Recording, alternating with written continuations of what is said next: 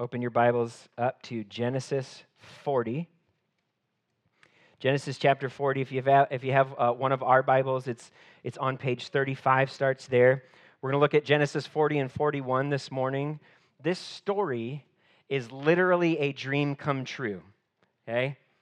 Multiple dreams come true, actually.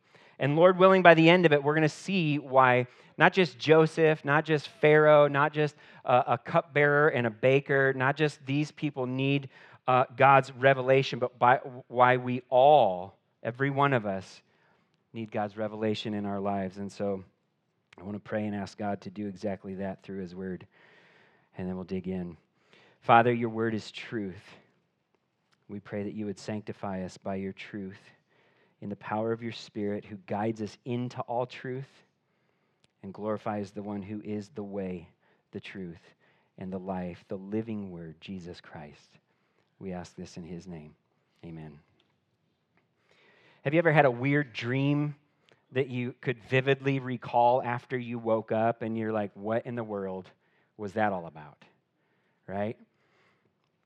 Joseph's story starts this way in chapter 37, when he had actually two dreams, and then he told them to his family. He had the first dream, and he told his brothers about it, and he said, here we were, or there we were, binding sheaves of grain in the field, and suddenly my sheaf stood up, and then all of your sheaves gathered around it and bowed down to my sheaf. And after hearing about the dream, his brothers who had already hated him because he was his father's favorite, they understood what that dream meant, but they didn't like it. They said, are you really going to rule over us? Are you really going to rule over us? And then we're told that they hated him even more because of the dream. And then he had another dream, and he told it to his father and his brothers. And he said, this time, the sun and the moon and the stars, 11 stars, in fact, all came and bowed down to me. Joseph has 11 brothers. After hearing about the dream, his father rebuked him, and he said, what kind of dream is this that you've had? Am I and your mother and your brothers really going to come and bow down to the ground before you? His brothers were jealous of him, but his father kept the matter in mind, and then it just kind of moves on from there. But we need to keep these dreams in mind as we work through our passage this morning. You see, we all have this desire built into us to understand or to interpret life and look for meaning in it. But sometimes we rely too much on the wrong things to give us the guidance that we're looking for. Some people look to worldly things like horoscopes or psychic readings or just general spirituality or any one of the worldly religions and so on and so forth. But even as Christians, we can be prone to spend our time chasing after signs and symbols and things like news headlines or random events, or even in the dreams that we have. We're all looking for revelation. We all want to know why things have happened, and we all want to know what things will happen, right? So here's what we're going to see this morning. This is our takeaway, our big point we need to keep in mind. Because God alone gives meaning to all things, we must look to Him for ultimate understanding. Because God alone gives meaning to all things, we must look to Him for ultimate understanding. Let's hear the word of the Lord together. Genesis 40, starting in verse 1. After this, the king of Egypt's cupbearer and baker offended their master, the king of Egypt.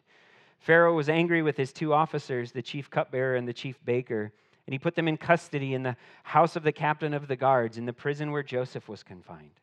The captain of the guards assigned Joseph to them as their personal attendant, and they were in custody for some time. Everything that happens in chapter 40 sets the stage for the main event that we're going to see in chapter 41. But everything that these first four verses talk about sets the stage for what happens in chapter 40. So these are kind of the context for the whole shebang. The cupbearer and the baker were two of Pharaoh's chief officers, which put them in the same category as Potiphar. He was also a chief officer. But as the king of Egypt's chief cupbearer and chief baker, these two men had a tremendous responsibility, They were in charge of Pharaoh's drink and his food, what he ate. Remember how it said when Joseph was in Potiphar's house, Potiphar didn't concern himself with anything except for what he ate? Well, these men were concerned with what the Pharaoh ate and what he drank. Their main job was to keep him from being poisoned. They would have been some of his most reliable servants, some of his closest confidants, and some of his most trusted advisors. But they did something, we're told here, to offend Pharaoh. That word offend in the Hebrew, it's the same word that Joseph used back in 39 after Potiphar's wife propositioned him, and he said, how could I do such an evil thing and sin against God? Same word, offend and sin. What they did against Pharaoh was a major offense, okay? It was serious. Chances are, now we're not told the specific thing, but chances are that Pharaoh ended up getting sick from one of his meals, and then in a fit of anger, he had them both arrested and thrown into jail until he could figure out which one, if not both of them, was guilty of the offense. And then lo and behold, where did they end up? In the same prison where Joseph was. And he was made their personal attendant. And now we have the background, so let's keep going. Verse 5. The king of Egypt's cupbearer and baker, who were confined in the prison, each had a dream. Both had a dream on the same night, and each dream had its own meaning. When Joseph came to them in the morning, he saw that they looked distraught. And so he asked Pharaoh's officers who were in custody with him in his master's house, why do you look so sad today? We had dreams, they said to him, but there's no one to interpret them. And then Joseph said to them, don't interpretations belong to God? Tell me your dreams. 2 men, 2 dreams, 1 night, 2 meanings. 2 men, 2 dreams, 1 night, 2 meanings. In the ancient Near East, dreams were often considered as divine revelation. They were so important to the Egyptians that they kept actual records of them and the interpretation so that they could regularly consult these as wisdom literature for themselves. They used them to try to predict the future, try to explain the present, okay? They had professional dream interpreters, magicians who were these sorcerer priests in the Egyptian temples. They had wise men who prided themselves in knowledge and being able to discern the meaning of dreams. But the cupbearer and the baker, they had a really big problem because they were in the prison. They had dreams, but they didn't have access to these dream interpreters, where they would have if they had remained as officers in Pharaoh's court. They no longer had access to the magicians and the wise men who could interpret them. So they were clearly distraught. And Joseph, who is keen on the people that he cares for, right? He's their personal attendant. He immediately recognized that they were distraught because he would notice such a change in their demeanor, because he cares about their welfare, because he was appointed as their attendant. But Joseph had a different perspective on the dream interpretation than the Egyptians had, right? They thought that interpretations belonged to men, but in verse 8, Joseph said interpretations belong to who? To God. I like the way one commentator put it. He said, only God's revelation can explain a dream's meaning. Only God's revelation can explain a dream's meaning. The cupbearer and the baker, they didn't have access to their dream interpreters, but Joseph had access to his. Because as we're told in chapter 39, God was with Joseph in prison, and he made everything that he did successful. So trusting that God would help him with the interpretation, Joseph said to the 2 officers, hey, let's hear it. Tell me your dreams. Look at verse 9. So the chief cupbearer told his dream to Joseph. In my dream, there was a vine in front of me. On the vine, there were 3 branches. As soon as it budded, its blossoms came out, and its clusters ripened into grapes. Pharaoh's cup was in my hand, and I took the grapes, squeezed them into Pharaoh's cup, and placed the cup in Pharaoh's hand. This is its interpretation, Joseph said to him. The 3 branches are 3 days. In just 3 days, Pharaoh will lift up your head and restore you to your position.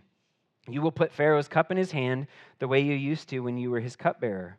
But when all goes well for you, remember that I was with you. Please show kindness to me by mentioning me to Pharaoh. and get me out of this prison. For I was kidnapped from the land of the Hebrews, and even here I have done nothing that they should put me in the dungeon." When the chief baker saw that the interpretation was positive, he said to Joseph, "I also had a dream. 3 baskets of white bread were on my head.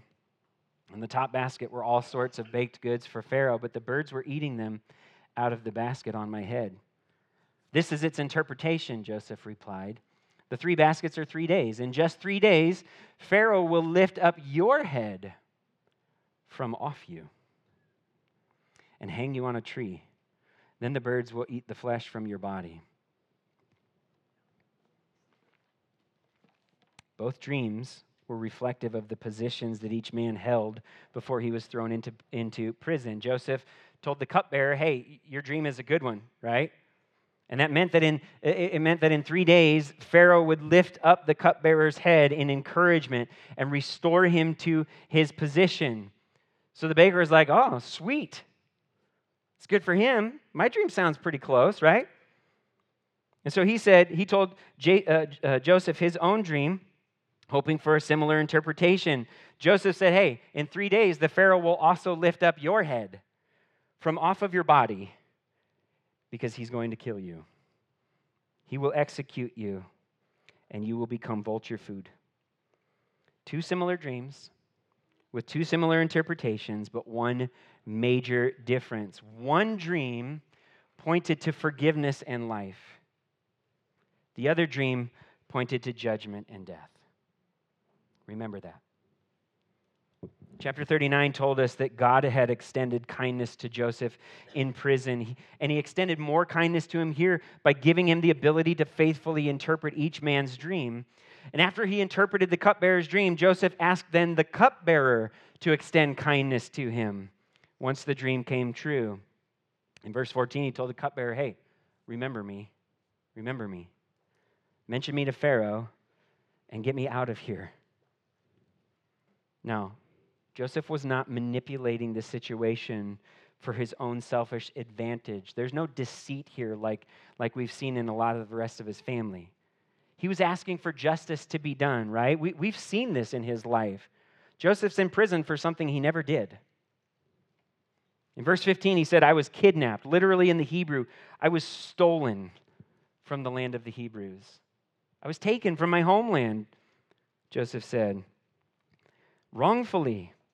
And he was brought to Egypt, and then he had been wrongfully imprisoned after he got there. The Hebrew word for dungeon in verse 15 is also translated as pit or cistern, right? We've seen this picture. His brothers betrayed him, and they threw him in a pit.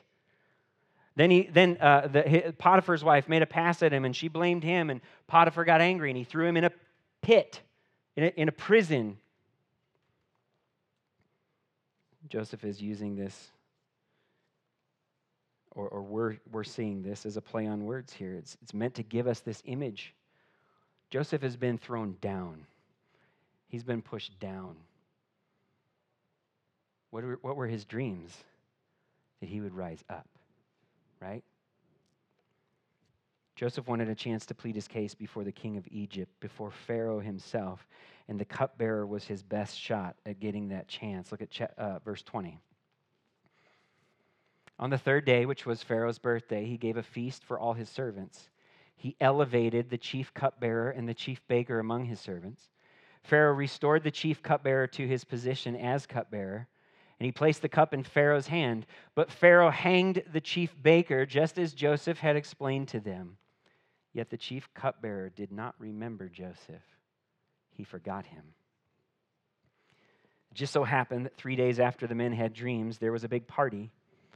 Now, it's possible that this was actually Pharaoh's birthday, but it's probably more likely that it was the anniversary of his ascension to the throne, something that was worth celebrating in all of Egypt. And in that, this feast, he had this feast for his servants. During this feast, the Pharaoh would be, in his delight, he would be more apt to give pardons. And it was at this feast that Pharaoh did exactly what Joseph had predicted. He elevated the chief cupbearer and the chief baker among his servants, literally in the Hebrew, lifted their heads, exactly what Joseph said, right? And he pardoned the cupbearer, and he punished the baker. One was forgiven and restored. The other was judged and put to death, just as Joseph had explained to them. But then this part of the story concludes with some bad news for Joseph. The chief cupbearer did not remember Joseph. He forgot him.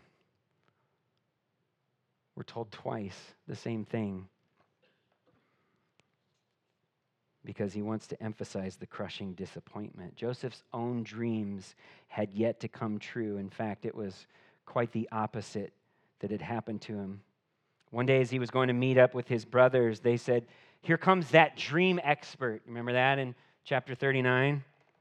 And then they threw him into a pit to kill him, but they decided to sell him into slavery instead. Then the slave traders brought him to Egypt, and they sold him to Potiphar. Things started looking up when Potiphar gave him authority over all of his household and in all things and in all over all people. But then that was short-lived because Potiphar's wife falsely accused Joseph of attacking her, and Potiphar then threw him in the prison. And then just when things started looking up for Joseph again, after his interpretations of the cupbearers and the baker's dreams came true, the cupbearer forgot all about Joseph. How do you forget? I mean, it was 3 days ago, right?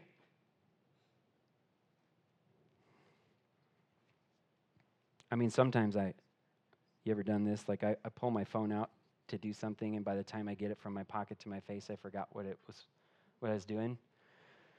So, I mean, I think we can sympathize a little bit, but that's a pretty significant thing, right? I mean, 3 days ago, he told you what was going to happen, and that's exactly what happened. Don't you think that would trigger something? The cupbearer forgot about Joseph, but God remembered Joseph. God remembered Joseph. Why? Because God was with Joseph.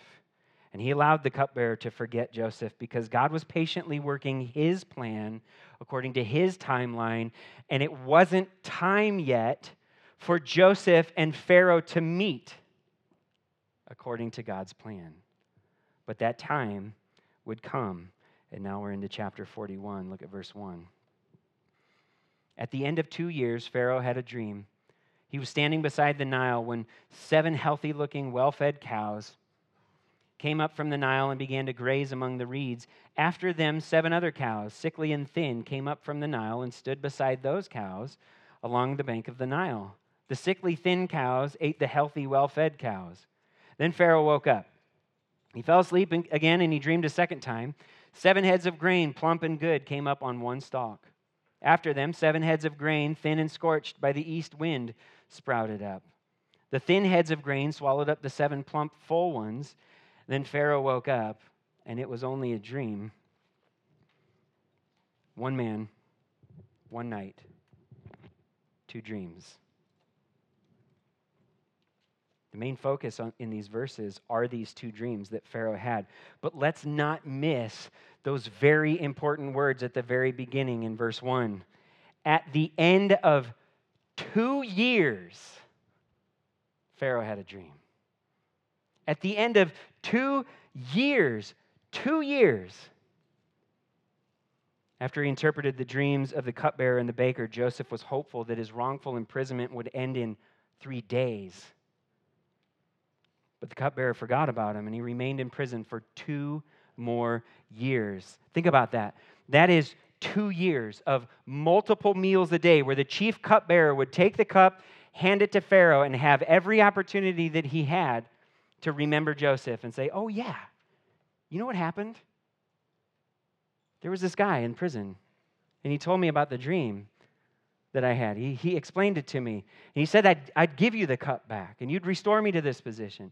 2 years of multiple meals a day where he had the chance to do that. Never did it once. 2 more festivals that Pharaoh would have held in honor of his birthday or of his ascension to the throne, where he would be apt to pardon prisoners. 2 more festivals where he pardoned other criminals, but not Joseph. Why? Because the cupbearer had forgotten him. How do we reconcile that with Genesis 39:21 that told us that God was with Joseph and showed kindness to him in prison? 2 years. The answer to that question comes when we see the significance of what happened after these 2 years. What happened? Pharaoh had 2 dreams. Just like his chief cupbearer and his chief baker had some dreams. God did not forget Joseph in prison. God did not abandon Joseph in prison. God's kindness toward Joseph actually included a 2-year wait. Why? Because God was preparing Joseph for a greater purpose, one that far exceeded Joseph's hope of getting out of prison.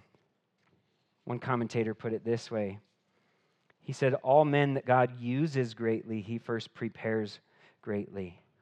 Few are willing to endure the greatness of God's preparation. And then he said this, God was both in the steps and the stops of Joseph's life. Do you see God in both the steps and the stops of your life? When you find yourself waiting longer and suffering more than you want to, do you see that as God's kindness to prepare you for something that far exceeds your hope of getting merely out of that situation?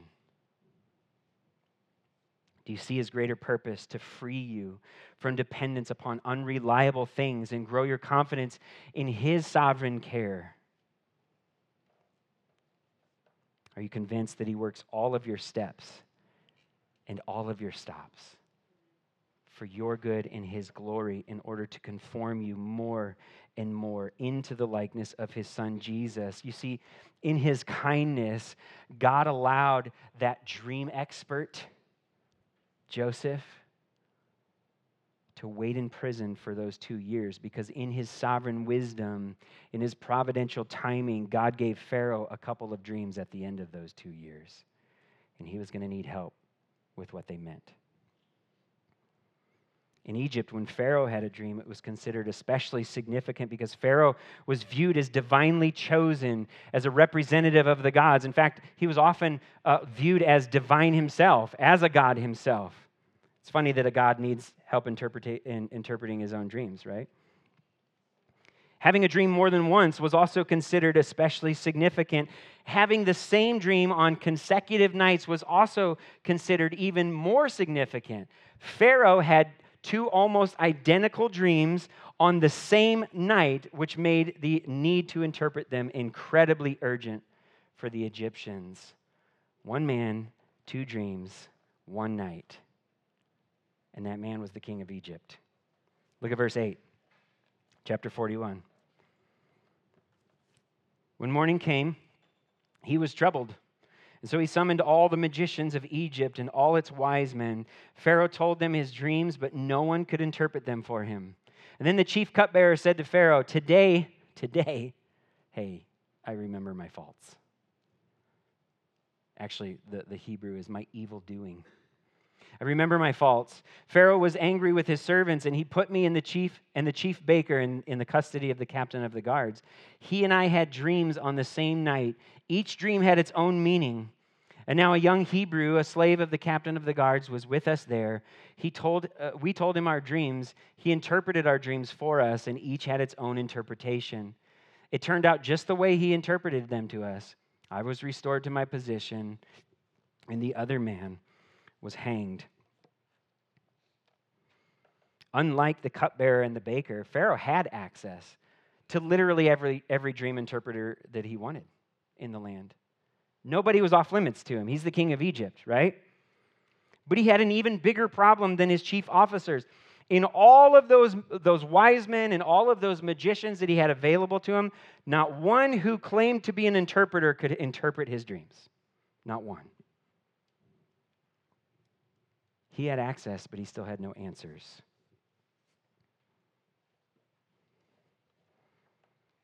When the cupbearer realized this, suddenly, his memory was jogged, right? He goes, oh, wait a minute. There's still 1 man in Egypt who has the ability to interpret dreams. And I know this because he did it for me. In God's wise and perfect timing, The cupbearer remembered that dream expert when Pharaoh needed him most. This is why Joseph waited 2 years in prison. Now, at this point in the narrative, listen, we know what Pharaoh's dreams were, but we don't even know what they meant yet, right? Unless you've read ahead, which is God revealing it to us in His Word, all we have is the picture. We're in the same spot. We have no idea unless we keep going, right? All we know is that in the first dream, 7 healthy cows were eaten by 7 sickly cows. And in the second dream, 7 plump and good heads of grain were swallowed up by 7 thin and scorched heads of grain. The pictures in the dreams are simple. We can imagine those in our mind, but no one, including us, can interpret the meaning of those dreams unless God Himself reveals the meaning. As Joseph said back in verse 8 of chapter 40, don't all interpretations belong to God? God had revealed the meaning of the cupbearer's and the baker's dreams to Joseph, and the cupbearer knew that if anyone was going to be able to interpret Pharaoh's dreams, it was Joseph. And so the cupbearer essentially told Pharaoh, look, the baker and I had dreams. Joseph told us what they meant, and he was right. He's your guy. He's your guy. Look at verse 14. Then Pharaoh sent for Joseph, and they quickly brought him from the dungeon, from the pit. He shaved, changed his clothes, and went to Pharaoh. Pharaoh said to Joseph, I've had a dream, and no one can interpret it, but I've heard it said about you that you can hear a dream and interpret it. I'm not able to, Joseph answered. It is God who will give Pharaoh a favorable answer. Joseph was a Hebrew and a slave, not an Egyptian. And so in order to make him presentable to the king of Egypt, to Pharaoh himself, they had to change his physical appearance first. Now, unlike a majority of the nations that surrounded Egypt, Egyptians were clean-shaven. And so the beard needed to go. After that, they gave him some Egyptian clothes to put on, and then they sent him off to Pharaoh. They put new garments on him. This is maybe the first time that Joseph's garments actually lead to something good for him, right? And yet, while Joseph may have looked like an Egyptian, he did not act like one, and that's important for us to understand. The magicians and the wise men prided themselves on their ability to interpret dreams, but Joseph was once again quick to point to God alone as the interpreter of dreams. When Pharaoh told Joseph in verse 15, listen, I've heard that you're the guy, Joseph replied quickly in verse 16, I'm not the guy. In the Hebrew, it literally says, with an exclamation point, not me. Not me. Joseph made it clear to Pharaoh that the God who gave Pharaoh those dreams would also give him their meaning. Look at verse 17. So Pharaoh said to Joseph, in my dream I was standing on the bank of the Nile when 7 well-fed, healthy-looking cows came up from the Nile and grazed among the reeds. After them 7 other cows, weak, very sickly and thin, came up. I have never seen such sickly ones as these in all the land of Egypt. Then the thin, sickly cows ate the first 7 well-fed cows. When they had devoured them, you could not tell that they had devoured them. Their appearance was as bad. The Hebrew there is evil. Their appearance was as bad as it had been before. And then I woke up. In my dream, I also saw 7 heads of grain, full and good, coming up on one stalk. After them, 7 heads of grain, withered, thin, and scorched by the east wind, sprouted up. The thin heads of grain swallowed the 7 good ones. I told this to the magicians, but no one can tell me what it means. Nobody. So Pharaoh recounted his dreams for Joseph. We already know them. We heard him talk about them once. Moses, who's narrating the story, told us what the dreams were. This time, Pharaoh added a little bit of his own commentary. Right after he described the sickly cows, in verse 19, he said, I've never seen such sickly ones in all the land. Like, these are the worst of the worst. And then in 21, he said, even after they ate the well-fed cows, he said it didn't look like they'd eaten anything at all. Their appearance was as bad, as evil as it was before, as sickly as it was before, no change. And now we know why Pharaoh was troubled when he woke up. These cows bothered him. And even as he had those in his mind, then comes this other dream. where the same thing happens only with heads of grain. But Joseph wasn't troubled by the dreams. God immediately made clear to Joseph what they were about. You notice in both of these chapters, Joseph doesn't go, hey, I need to go sleep on that. I'll be back with an answer tomorrow. Immediately after the dream is told, he says, here's what it means. Here's what it means. Look at verse 25. Then Joseph said to Pharaoh, Pharaoh's dreams mean the same thing. God has revealed to Pharaoh what he's about to do. The 7 good cows are 7 years, and the 7 heads are 7 years. The dreams mean the same thing. The 7 thin, sickly cows that came up after them are 7 years, and the 7 worthless heads of grain scorched by the east wind are 7 years of famine. It is just as I told Pharaoh. God has shown Pharaoh what he is about to do. 7 years of great abundance are coming throughout the land of Egypt. After them, 7 years of famine will take place, and all the abundance in the land of Egypt will be forgotten. The famine will devastate the land. The abundance in the land will not be remembered because of the famine that follows it, for the famine will be very severe. Since the dream was given twice to Pharaoh, it means that the matter has been determined by God, and he will carry it out soon. Whereas the cupbearers and the baker's dreams each had their own meanings, Pharaoh's dreams both had the same meaning, right? The 7 good cows, the 7 good heads of grain, both pointed to 7 years of abundant food supply. And the 7 sickly cows and the 7 worthless heads of grain both pointed to 7 years of famine. And since the bad stuff came after the good stuff in the dreams, Joseph says that the bad stuff is going to come after the good stuff in reality. This is what's happening. The severity of the 7 years of famine compared to the 7 years of abundance is emphasized by the statements that Joseph made in verses 29 through 31. One time he mentions the abundant food supply. 5 times he makes a statement about the famine and how bad it is. In fact, he uses the same words that Moses used to talk about the cupbearer forgetting Joseph. In the cupbearer's abundance, he had forgotten Joseph, but soon in all of Egypt would forget their abundance on account of the famine. It would be forgotten, just like Joseph was. Joseph made 3 other important statements in this exchange with Pharaoh. Verse 25, he told Pharaoh, God has revealed to you what he's about to do. And then he repeated that statement again in verse 28. And then in verse 32, at the beginning, the middle, and the end of this section, Joseph makes it clear. Since God gave you the dream twice, it means that the matter has been determined by God, and he will carry it out soon. God has revealed to you what he's about to do. He's decided it, and he will do it. Now, that statement wasn't just important for Pharaoh. It was also important for Joseph. Why? Because God gave Joseph 2 dreams in one night. Maybe not in one night. I guess it doesn't say that. But 2 dreams that mean the same thing. Back in chapter 37, God immediately made clear to Joseph's family they were going to bow down to Joseph and he was going to rule over them.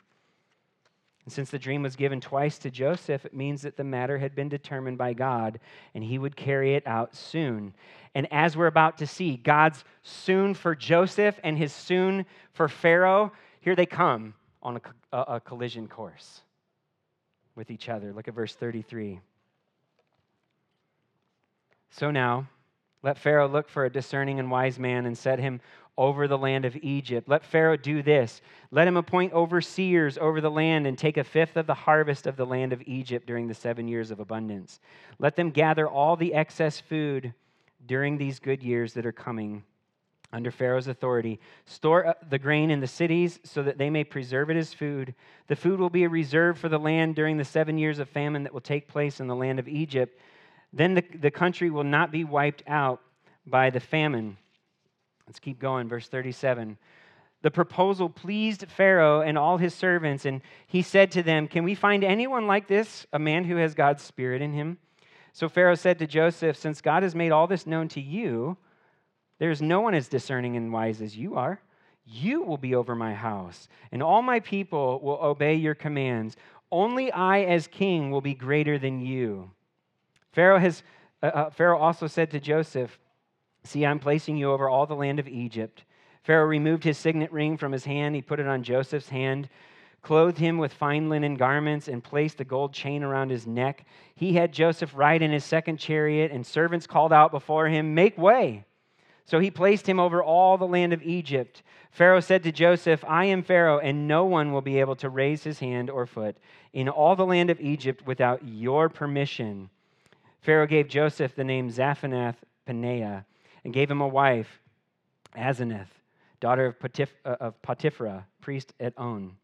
And Joseph went throughout the land of Egypt.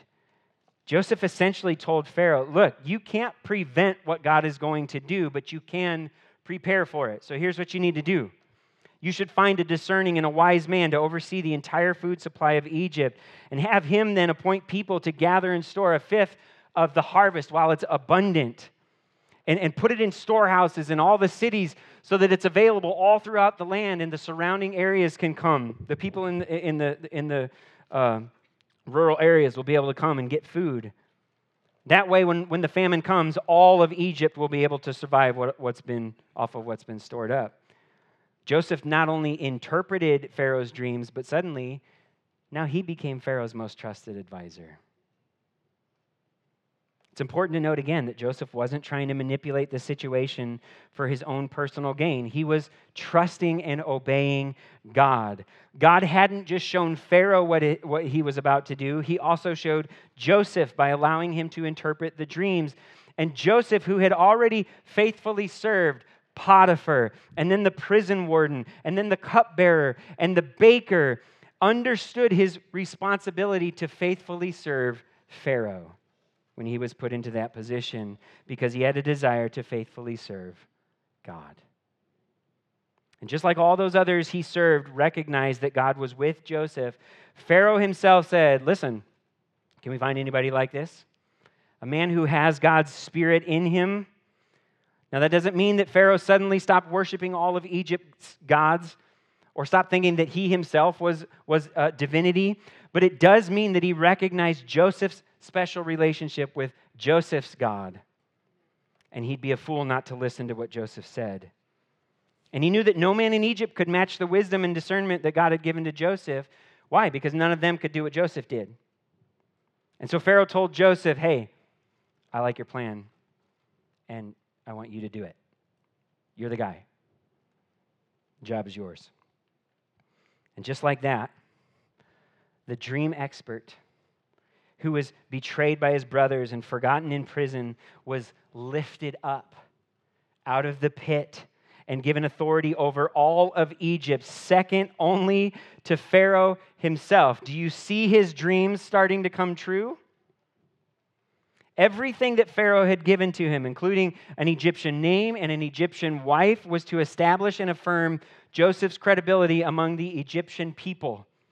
His wife came from a prominent family from one of the most revered cities in Egypt. This Hebrew man who had been brought to Egypt as a slave now found himself as the right-hand man to Pharaoh, second most powerful man in all of the land. Look at verse 46. Joseph was 30 years old when he entered the service of Pharaoh, king of Egypt. Joseph left Pharaoh's presence and traveled throughout the land of Egypt. During the 7 years of abundance, the land produced outstanding harvests. Joseph gathered all the excess food in the land of Egypt during the 7 years and put it in the cities. He put the food in every city from the fields around it. So Joseph stored up grain in such abundance, like the sand of the sea, that he stopped measuring it because it was beyond measure. 2 sons were born to Joseph before the years of famine arrived. Asenath, daughter of Potiphera, priest at On, bore them to him. Joseph named the firstborn Manasseh and said, God has made me forget all my hardship and my whole family. And the second son he named Ephraim and said, God has made me fruitful in the land of my affliction. Joseph had been in Egypt for 12 to 13 years by this point. That's almost half his life that he has spent as a slave and a prisoner. But now, he was living the Egyptian dream. Literally, right? He'd gone from rags to riches, but even though Pharaoh lifted Joseph up to a position of authority and integrated him into the Egyptian culture, Joseph never compromised his relationship with God. When his Egyptian wife bore him sons, Joseph was quick to praise God for it. Manasseh, his name sounds like the Hebrew word that means to forget. And Ephraim's name means twice fruitful. Joseph wasn't saying that God had made him forget his hardship and his family in the way that the cupbearer had forgotten about him, like just put him out of his mind. Instead, with the birth of his sons, Joseph stopped dwelling on these things, on the pain and the hurt his whole family had caused him. In the naming of his sons, Joseph was acknowledging that God had not only given him peace about his sufferings, but also that God had blessed him in the midst of them. It's no coincidence that Joseph's sons were born to him during the 7 years of abundance before the famine arrived. It's also no coincidence that as the narrator of this story, Moses, said in verse 49, when he said about the abundance of grain, he said it was like the sand of the sea. Does that sound familiar? That phrase would trigger his Israelite audience to remember God's covenant promise to Abraham and then again to Jacob to make their offspring like what? The sand of the sea, too numerous to be counted. Joseph stopped measuring the grain. Why? Because it was too numerous to be counted. What's the very next thing that Moses mentioned after the abundance of grain? Joseph's offspring. God is being faithful as a covenant God to keep his covenant promises to his covenant people. Moses wanted the Israelites to see that God wasn't just blessing Joseph in the midst of his suffering, although that would have been amazing. God was carrying out his plan and remaining faithful to his people, whether they faced feast or famine. And it was actually in the famine that God's bigger plan would be revealed. Look at these last few verses, 53. Then the 7 years of abundance in the land of Egypt came to an end, and the 7 years of famine began, just as Joseph had said. There was famine in every land, but in the whole land of Egypt there was food. When the whole land of Egypt was stricken with famine, the people cried out to Pharaoh for food. Pharaoh told all Egypt, "Go to Joseph and do whatever he tells you." Now the famine had spread across the whole region, so Joseph opened all the storehouses and sold grain to the Egyptians, for the famine was severe in the land of Egypt. Every land came to Joseph in Egypt to buy grain, for the famine was severe in every land. The famine started in the surrounding regions and started pressing in on Egypt, working its way into the land of Egypt itself. And then when it had finally hit Egypt, there wasn't anyone anywhere who wasn't in need of food. These verses are dominated again by the descriptions of the famine's severity and its scope, just as Joseph had said a few verses earlier in 29 through 31 when he interpreted Pharaoh's dreams. The matter had, in fact, been decided by God, been determined by God, and God was, in fact, carrying it out. When the Egyptians called on Pharaoh to help them, he said, "Go to Joseph. That dude knows what he's doing." Right? Go do whatever he says. So Joseph opened up the storehouses and he sold the surplus grain to the Egyptians. Not only had his preparations brought relief to the people in need of food, but he also made Pharaoh even more successful with the income that he gathered from the grain sales. Again, God is keeping his promise of blessing those who bless his people. But God was also setting up the next part of his plan. Did you catch what verse 57 said? That last verse. When the surrounding regions heard that there was grain in Egypt, they also came to buy from Joseph. Do you know what one of the surrounding regions is? The land of Canaan. The land that we've been focused on all throughout Genesis. It's where Joseph's father and his brothers lived. It's his homeland. It's where he was stolen from. It was also devastated by the famine. It put his own family in need of food that could only be found in Egypt, where Joseph had been given all authority over all the people and all the things. Do you see what God is doing? God was setting up a reunion between that dream expert and the ones who threw him into the pit. You see, each of the dreams in this story ultimately found their meaning in the bigger picture of what God was doing. They served a greater purpose, and he revealed the interpretations of these dreams to Joseph. And as he did that and revealed that then to the other people, God revealed more of his plan with each dream. And what we need to understand is that from Joseph's day to our day, God has revealed a whole lot more of that plan. A whole lot more of that plan. And he's kept a record of it for us.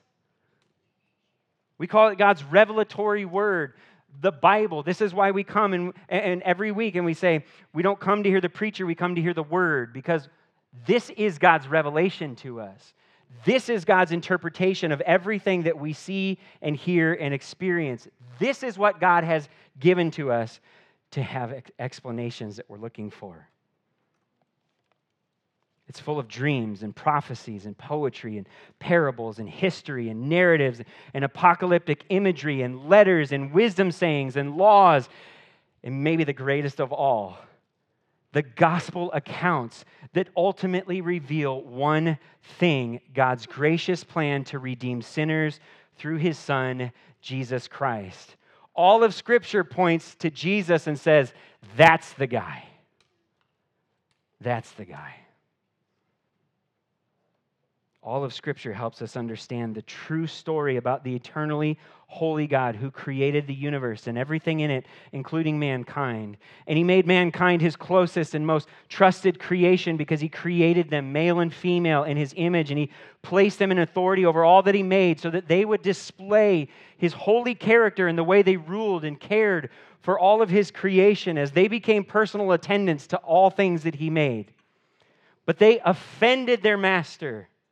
They sinned greatly against him, the King of creation. Instead of trusting his word as truth, they interpreted themselves by themselves. They interpreted it as a lie. And they sinned against him in rebellion. And as a result, they were confined to the prison of toil and pain and hardship and death. But God made a promise in the midst of that one day he would send a rescuer, the one who would lift his people out of prison, lift up their heads, and restore them to life through the forgiveness of their sins. Who's that rescuer? Who's the guy? It's Jesus Christ, who was lifted up on a cross and executed by sinful men according to God's gracious plan, because his death paid the ransom debt of sin and removed God's righteous wrath from sinners. And on the third day, he was lifted up out of the grave when he rose from the dead and restored eternal life to all who trust in him. That would be amazing if it ended right there, but it doesn't. The story keeps going because God has revealed in his word that a day is coming that has not yet come, when the king will return and he will lift the heads of all people. He will lift all people up, either to restoration and life or to eternal judgment and death. And those who are lifted up to restoration and life are those who have remembered Christ through faith in his life, in his death, in his resurrection. And those who are lifted up to judgment and death are those who have forgotten him and turned away to rely on themselves and their own understanding, their own interpretations. Maybe you've been trying to make sense out of life and you've looked everywhere for answers except for God himself. If that's you, my prayer is that today that you would see that God has not left you in the dark. Everything in your life has meaning and purpose. And that meaning and purpose is meant to drive you directly to Jesus Christ so that you find your meaning and your purpose in him and him alone. He's not a dream that's too good to be true. He is the ultimate reality. If you find yourself like the cupbearer and the baker, like the Pharaoh, troubled by what you see, distraught because you have yet to find somebody that can help you understand, then look to Jesus Christ. He's the guy. He's the guy. Look to him as he's revealed to us in God's faithful and true word. Turn away from your sins, trust wholeheartedly in him, and you'll find what you're looking for: peace and understanding, rest, joy, hope. Maybe you're a believer and you don't put too much stock into dreams. Maybe you know that the things of the world, that the things that the world looks to are they all fall well short of reliability when it comes to interpreting life. But can I ask, and this was a question that I was convicted by in my own heart, and one I don't ask just to you, but one I need to answer for myself. How much do you lean on the revelation that God has already given to you through his word? Are you storing it up in the spiritual storehouse of your heart while it's abundantly available to you? Preparing for the day, if or when it comes, when there's spiritual famine and you can't just pick it up? You know, there are people all across the world who live in that right now. Are you opening the storehouses of Scripture not for a fee, but freely to your family and your friends, to your coworkers, to your classmates who are in desperate need of its nourishment? We live in a spiritually malnourished world. And it's made its way into the church. There's nobody anywhere that's not affected by it. And yet we have been given rich, sustaining, life-giving food.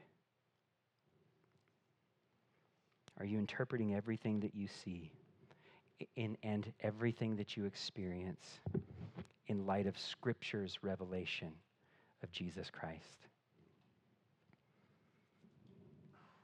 You know what's amazing about the day that we live in? We don't have to chase after signs and symbols because we already have the substance. Because God alone gives meaning to all things, we must look to him for ultimate understanding. He's given us all the revelation that we need through his word, and his word reveals his Son, that reality expert, Jesus Christ. He is the source and the interpreter of life. So let's look to the one to whom interpretations belong. Why? Because by God's grace, through his Son, we belong to him. Let's pray. Father, we love you and we thank you for your gracious gift to us in Jesus Christ. We thank you, Lord, that you have given us all that we need to know right here in your word. And you have put your Spirit in us who knows the mind of God, because he is God, who can help us understand what it means and live according to it for your glory. Thank you for providing all that we need in great abundance. May we look to you in all things. In Jesus' name.